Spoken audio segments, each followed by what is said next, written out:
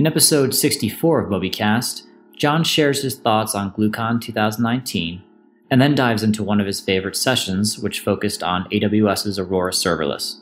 Welcome to MobyCast, a weekly conversation about cloud-native development, AWS, and building distributed systems. Let's jump right in.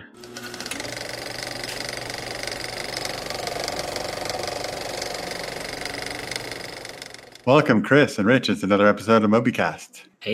Hey guys, good to be back. Right on. So, Rich, what have you been up to this past week? Closing deals. Yeah, that's what I like to hear. Can you give me a few while you're at it? If I come across some that I think you should have, I'm definitely passing them your way. That's for sure. Right on. Yeah, it's been a good week. We've been working really hard on outbound sales. We're doing LinkedIn outreach. We're doing physical mailer outreach, and we've been doing it for a little over a year and a half, and it's starting to really starting to pay back all the investment. So it's a nice feeling. Although now now we have the other problem where, we have to fulfill all this work, and do we have the resources, the team, and the time to do it? But it's a better problem to have than no work, I guess. Yeah. Well, I plugged your company Secret Stash at the conference I was at this past week. If people want really good WordPress development, you are the one to go to for sure. How about you, Chris? What have you been up to? It's been a pretty normal week. I like normal. Yeah, getting ready for a trip coming up here to San Diego.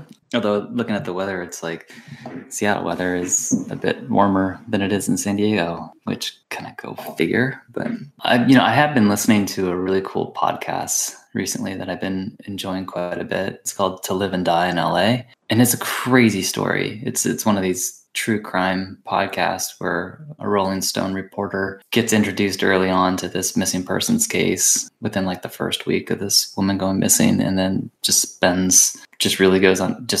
researches it and goes deep into it with a private investigator. And it's a crazy story. It's like you can't write. It's like the truth is stranger than fiction. And, very cool. I've been enjoying it a lot. Yeah. Yeah. And as for me, I guess what I've been up to lately is going to be the topic of the rest of the show. So I went to GlueCon this week, which is a really fun conference down in kind of in the northwest area, northwest of Denver, just between Denver and Boulder. And I've been going for about 4 years, and it's run by Eric Norlin, who I consider a friend.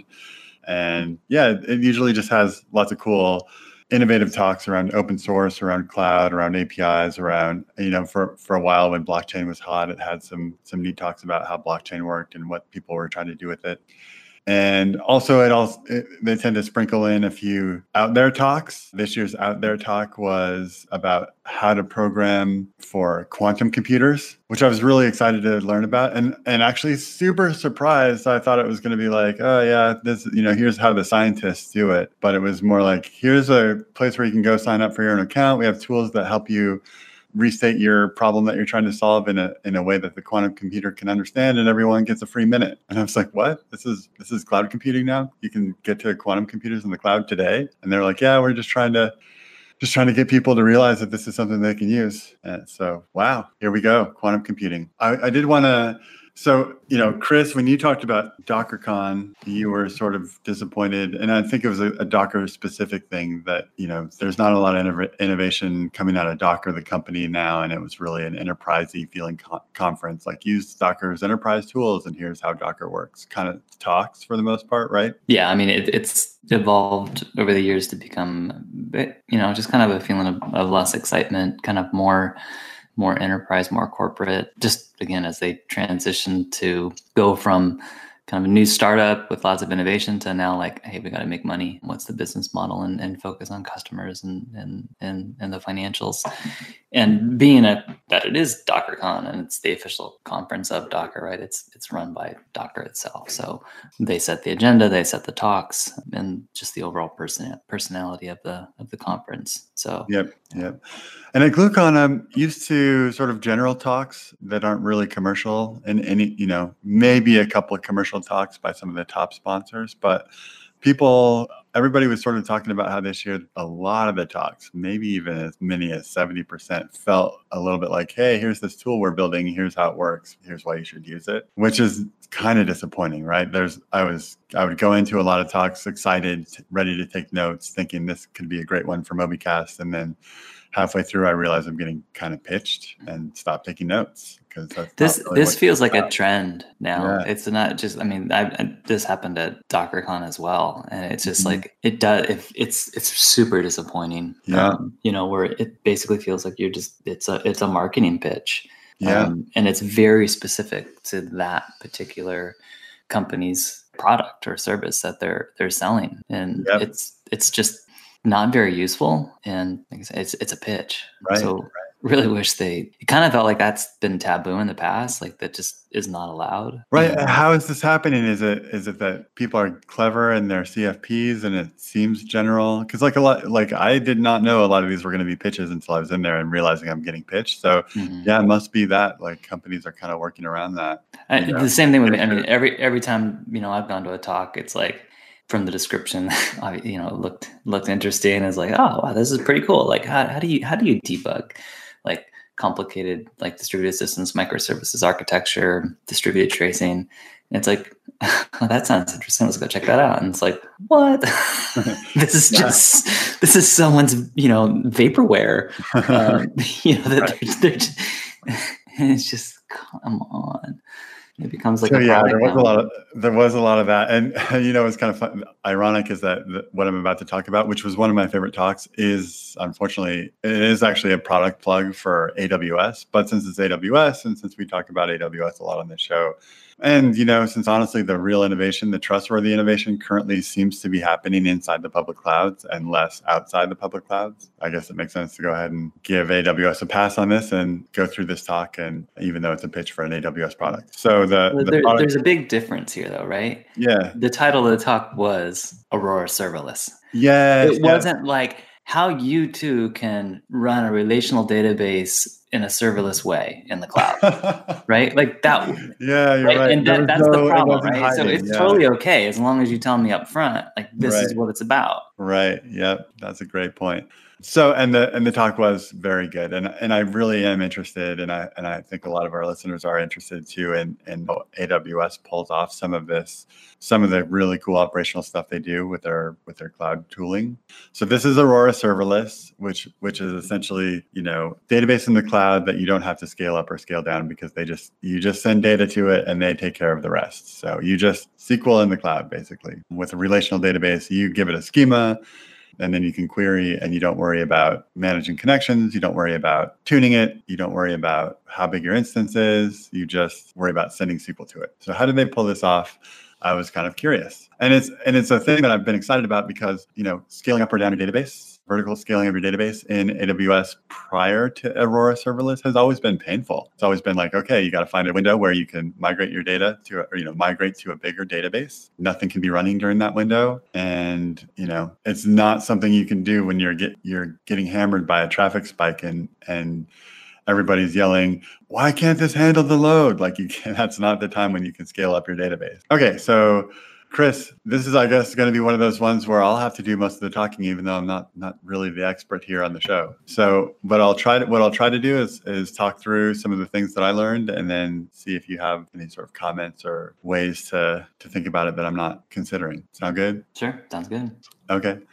So first, so the talk was by Anup Gupta. He's I think basically a product manager at AWS. So he's really product focused on how Aurora Serverless works.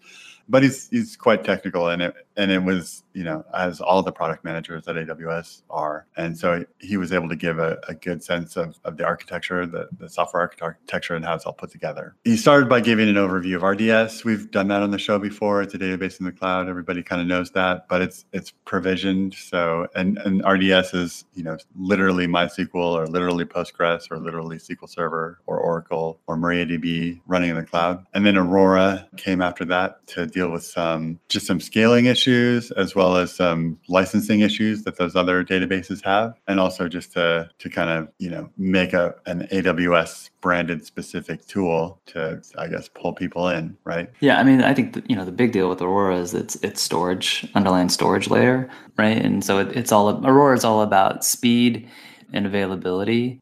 So what you would expect from the commercial RDBMS engines, but with things like MySQL and Postgres.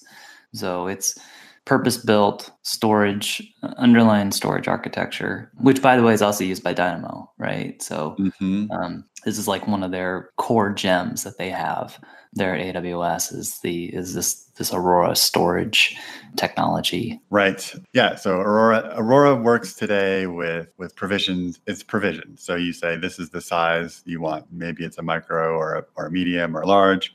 And then you pay based on that size and based on the amount of data that you store in it. And the size is like I guess it's per minute or hour that it runs. Do you actually know that off the top of your head, whether it's minutes or hours? It's just how long. Yeah, I mean, I think you can think Aurora is really no different than the other RDS services, right? It's just, again, it's all about the underlying storage. So you still have to provision these servers.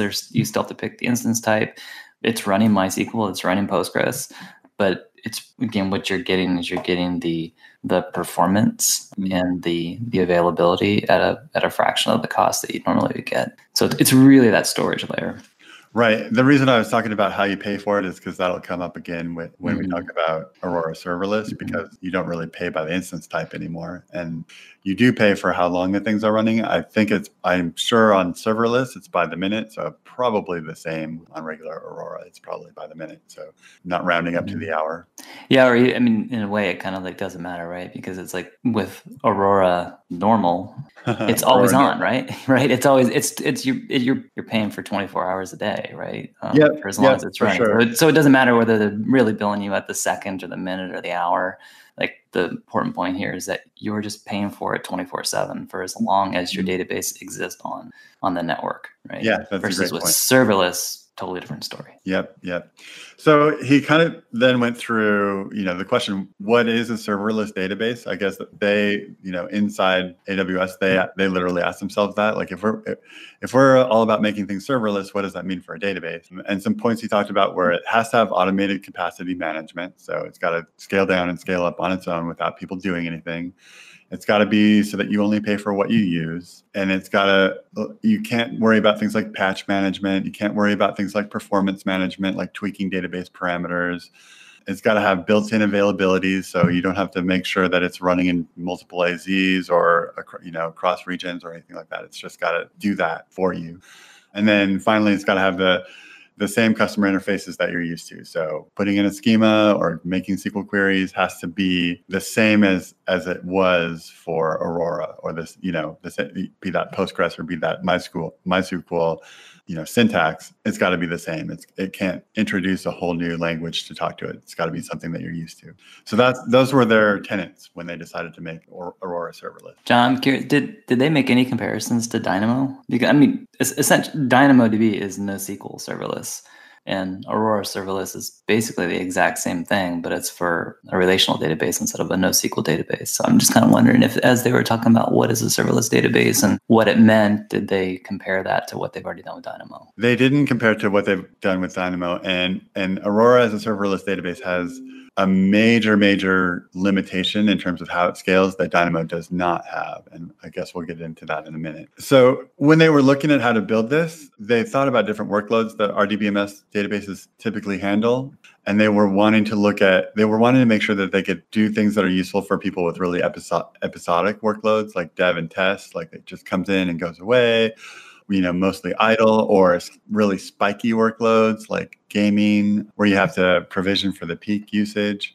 So they wanted to make sure they could handle things sort of across the realm of the types of workloads they get, not just the consistent, transactions coming in at a regular rhythm. Because if that's all you have, then maybe it does make sense to just have your provisioned database. You know what you need, right? Yeah, because I'm sure, I mean, it's absolutely the case that you're paying a premium for having the convenience of serverless, right? Yes. So like, if you don't have the predictability, if you're not using it, 24/7, where it's kind of just sporadically using it, then something like serverless makes a lot of sense. But if you're just kind of like the normal steady workload type thing, then serverless is probably not a great solution for you. Exactly.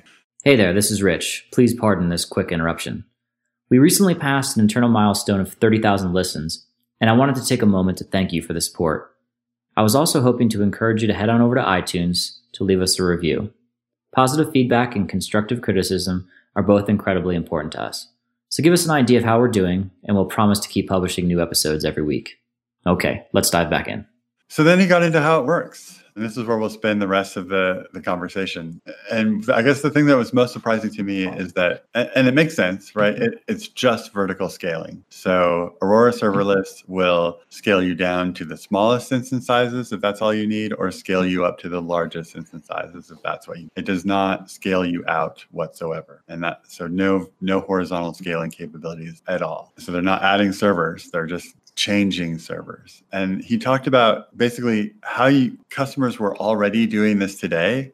And I guess, this is something that Kelsys has never done, but it is a doable thing. If you want to switch out your instance type, you can put a proxy in front of your database and basically get another instance type warm and then switch the database instance underneath. And then the proxy can handle rerouting to the new instance. And basically the new instance is still pointing, like all the data is in some disks, right? So changing instances is just a matter of changing what program is pointing at the data on the disks. The data doesn't have to be moved. It's just that the application that is fetching the data and inserting the data has to be on a bigger, smaller, capability machine. And so that's essentially what this is. They have a proxy layer, and then they have what's called a pool of warm instances. So as they see that you're about to scale, they'll warm up an instance for you, make sure it's ready, and then they will switch it out. So let me tell you a little bit more about exactly how that works. So the proxy layer is a multi-tenant proxy layer. And of course,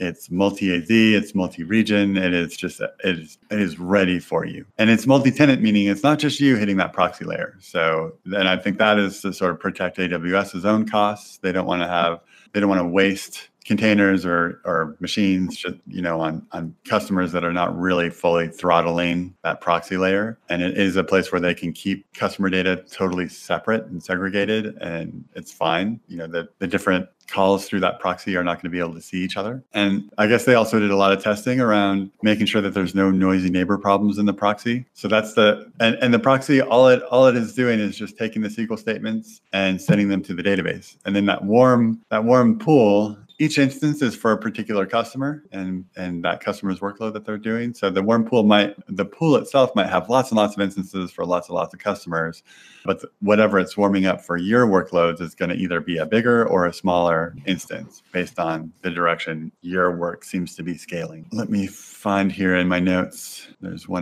some things about the timing of this that were just amazing. Let's see here. So basically what it does is it looks for, there's one third component to this. They have the multi-tenant proxy layer, they have this pool of warm instances, and then they have a monitoring system. So the monitoring system is just looking at your CPU. It's essentially just CPU usage and connection. And as it sees CPU usage starting to climb or connections starting to get up towards max connections, that's when it warms up a new instance. So if you're scaling up, it's going to get one ready. And then I guess they have the ability to read in pages of the database very, very quickly and have that thing ready, have the buffer of the database ready to go. And then they look for a little window of traffic, like lowering. And then it takes 1 second to switch from the old database to the new database. So you do have a 1 second essentially outage in your system as you scale up or scale down between databases. Just amazing, right? Like most applications can handle that, especially if they're web-based applications. One person can wait an extra second. They'll just think their internet connection had a hiccup. Yeah, pretty cool. I mean, it kind of all makes sense. Like if you had to do this yourself, like you could do this with your own proxy, and then you would play around things like snapshots, yep, right, and backups and all that kind of stuff, right? So, and they kind of have the same problem, right? Where that 1 second hiccup, that's basically where they find a spot where like they can basically lock the database, stop the write, stop the transaction, so they can switch the pointer of where they're pointing to from a storage aspect. But they need that, you have to do that pause, right? So that you don't miss any of the operations that come in. So for them, because of the Aurora storage layer, that can be really, really fast versus like if we had to build it ourselves, doing things like RDS snapshots and restores, it's going to take a lot longer. Right. So one of the things that Aurora Serverless can do is it can scale all the way down to 0. So if you just stop having transactions and it notices, it'll just, if you configure it, if you let it have its default configuration, it'll scale to nothing. You can tell it that you want a provision capacity unit, the minimum to be 1, in which case it'll never scale all the way down to 0. If you do let it scale all the way down to 0, then you can the time to get a database up for you as soon as you start getting traffic is 30 seconds. So if you can't handle a 30-second wait, then you need to keep one capacity unit provisioned at all times. So just around one of the questions was, when would you not use this? When is this not a good idea? And you already brought up, Chris. Well, it's maybe not the greatest idea if you know exactly what you need, because then you can just save money with with your consistent transaction flow, getting the exact size you need. Another reason you might not be able to use it is if you have constantly long running transactions. In that case, they'll just never be able to find that scale point because there's just never that little brief window where they can get in there and stop transaction. And I guess another one, and maybe you could help me understand this because I didn't quite understand what this would mean, but if you use a lot of temporary tables, then they also can't find a time to scale. I guess maybe because those are just in memory. Is that the reason why, Chris? Do you know? Yeah, I would. I mean, it's sure. I mean, it just has to do with concurrency and locking, and something like a temp table is being built on the fly, right? So there's issues around that, right? And yeah, I mean, I don't actually know whether or not it's back to disk, back to storage. I would imagine it is. Maybe. It seems like it's a database. Even if it's temporary, probably is written. Yeah. And then I guess the last reason that you wouldn't use it is if you need to be able to react to scaling in less than 30 to 90 seconds. So if you're real spiky and you start scaling suddenly and you need to react to that, scaling up right, almost instantly, instead of, okay, it's going to be 30 to 90 seconds before that new warm instance is ready to get switched in, then it's also not a great use case. But, arguably, if you need to react to scaling that quickly, probably you just need to size for a peak, right? Like there's nothing that's going to react that quickly. Well, I think in that case too, that's going from 0 to something, right? No. 30 to 90 seconds. It is. So the switchover happens in 1 second, but the reaction to the scaling does take 30 to 90 seconds. So if it sees transactions climbing, oh my goodness, you're running out of CPU, I'm going to get one ready, and then I'm going to find that 1 second to switch you over. That whole process can take 30 to 90 seconds. Yeah. Which is also amazing. It's just incredible. Well, and that's just like a policy setting, right? Because it's to minimize the thrashing of scaling up and down prematurely, right? So it's kind of just verifying that, there's been enough data here that I'm confident that this scaling decision is going to be the right thing to do. Right. Which actually is also cool too, because that means maybe you can scale up and down, a few times per 10 minutes, which would be like, wow, that's a lot of moving around instances, but that's cool. Let's see here. So, it's that simple. I talked about the noisy neighbor stuff. Oh, one of the things that was kind of outside the scope of his talk, but came up when he was talking about noisy neighbor stuff, he was talking about how a new thing at AWS is this thing called cellular architecture. Have you heard of them talk about this, Chris? Yeah, I mean, this is basically just partitioning, right? Like it's just you're breaking things up into its own like cells that can handle it. And I think at the end of the day, you're relying on just partitioning it up. Right. So yeah, and they have a rule where a cell has at most 5,000 instances in it. So that multi-tenant proxy layer, there's going to be lots and lots and lots of those, but each one is going to have no more than 5,000 instances in it, and they're going to be multi-AZ. But that cellular level design gives them better outage protection than even just AZ, multi-AZ deployments. Yeah, it's all about limiting the blast radius. Exactly. And so the same goes with the warm pool of instances. There cannot be more than 5,000 instances in that warm pool before they create a new cell. And then at that cellular level is also where they were doing the testing to make sure that there's not noisy neighbor problems. And I guess most of the work that they did with the noisy neighbor problems is just making sure that there's no garbage collection pauses, because apparently the garbage collection is what really hinders other users of the proxy. So it's basically smooth CPU, memory usage. He didn't get into exactly how they accomplished that though. And then, the reason that the instances are not multi-tenant is that they just found that based on reasons of security and based on just not really knowing exactly how much usage the instances were going to get, they couldn't really keep their requirements around noisy neighbors and around security all the way down to the database level. So they just had to give everybody, separate instances of databases, and there was not a way to do multi-tenant databases themselves, which they also don't do in regular Aurora, normal Aurora. Yeah. So I was really excited. I met Anoop later and I told him that we were going to talk about this. And so hopefully he's excited to hear our conversation. Very cool. Anything else that you wanted to bring up about, I think we'll probably use this for I'm imagining a couple of our clients that would definitely benefit from this, where we have had issues of trying to scale quickly up our database where we have some spiky traffic. So we'll definitely look at this. What about you, Chris? I have my own personal blog and I've been meaning to upgrade. I need to go from the latest version. I'm using Ghost, and latest version it only supports MySQL, no longer supports Postgres. So I need to switch to MySQL anyhow. And then, I'm back in it with RDS, which is, it's not, for a personal blog, it's expensive, right? So this is perfect for it. So running Aurora serverless for my own personal blog would be kind of, and it's a perfect use case because it is. I get like 8 hits a week. Right. And it can handle that. And then if you were to get TechCrunched, it'd be fine. Yeah. You should probably plug your blog. Otherwise, you're going to continue getting 8 hits a week. Excuse me? Go ahead and plug your blog. What is it? Upstart.chrishick.com. Cool. Now you're going to get more than 8 hits a week, hopefully. Yeah. We'll see. I guess the other thing I want to point out too is just a little like Aurora serverless. There's not a lot of magic here. Like you said, it's really just you're just doing vertical scaling, which makes a lot of sense, right? They can't do horizontal scaling because that's one of the issues with the relational data model is in order to get horizontal scaling, you have to partition, and partitioning relational data is really difficult. So that's why we use NoSQL for really scalable. When we have systems that have to be very, very scalable, NoSQL is really the only option. And that's why they were built. So something like Aurora serverless, to be dealing with vertical scaling, it's totally in line with that philosophy. And, the real magic here just comes in from that Aurora storage layer and the ability to quickly switch, basically from, it's not EBS, right? But it's the equivalent of, detaching from one EBS volume and wiring up to another one, and then flipping the switch and then changing the routing. Mm-hmm.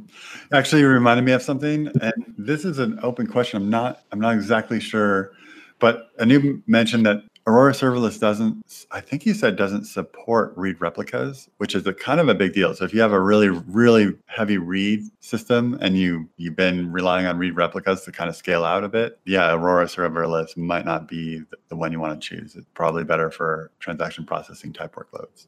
Yeah, I think at the end of the day, you're probably going to be paying the same. You're going to be overpaying, right? Because it's not going to make it. It's not really distinguishing between read and write traffic, exactly type thing, right? So because again, you're not provisioning anything yourself, so you're not specifying things like read replicas. You have the single endpoint coming in, right? You're not, just doesn't have that support. Yeah, it does feel like a bit of a weakness to me, and it feels like a solvable problem where they could notice that most of the traffic is read and they could add read replicas. And I wouldn't be surprised if they do at some. That's just my prediction. Yeah, there's nothing technically stopping them from doing it. And think they could, they have all the metrics, right? They see every transaction coming in. They have the metrics on it. They know what your traffic pattern is, right? They know whether or not it's the right thing to do to be able to have better read and performance. Control of routing because they've got the proxy. Yeah. So it's a lot of work, but it's definitely it's almost a foregone conclusion if serverless has the traction, right? Mm-hmm. And that folks are really using it and adopting it and taking off. If they kind of keep pitching it as this is really good for test databases and for devs to spin things up quickly and spin them down and infrequent websites type stuff, then kind of wonder is it even would they devote those kind of resources to it? But you never know. Yeah, I think they will. And he was, I think, just to kind of clarify, they talked about those workloads because they wanted to be able to be good at those and some other workloads. So I don't know that that's the only types of workloads that they were considering. They just wanted to make sure they understood that that they could handle a variety of workloads. Right. Yeah. But hopefully didn't mischaracterize that. Yeah. No, I think the other way of looking at this too is like something like Aurora Serverless makes a lot of sense when you're first starting out, but once your software, your service has been out there for a while, and you now have some predictability, and then that probably makes sense now to switch from it, right? It's the same. Like this is the same model across a bunch of different things. It's definitely true for like when do you host your stuff in cloud versus go on-prem, right? And so we've seen a lot of companies that will do this. Like they get to an inflection point where it's like, I'm completely overpaying to be running in the cloud. And so you see them pull their stuff out of the cloud and go on-prem. Pretty sure Dropbox did this not too long ago. There's other companies that have done it. And so that's the great thing about the cloud, right? You don't have to have this big upfront capital expense. You don't need to make any predictions. You don't have to know how much you need, right? It's just capacity on demand, but you're paying a premium for it.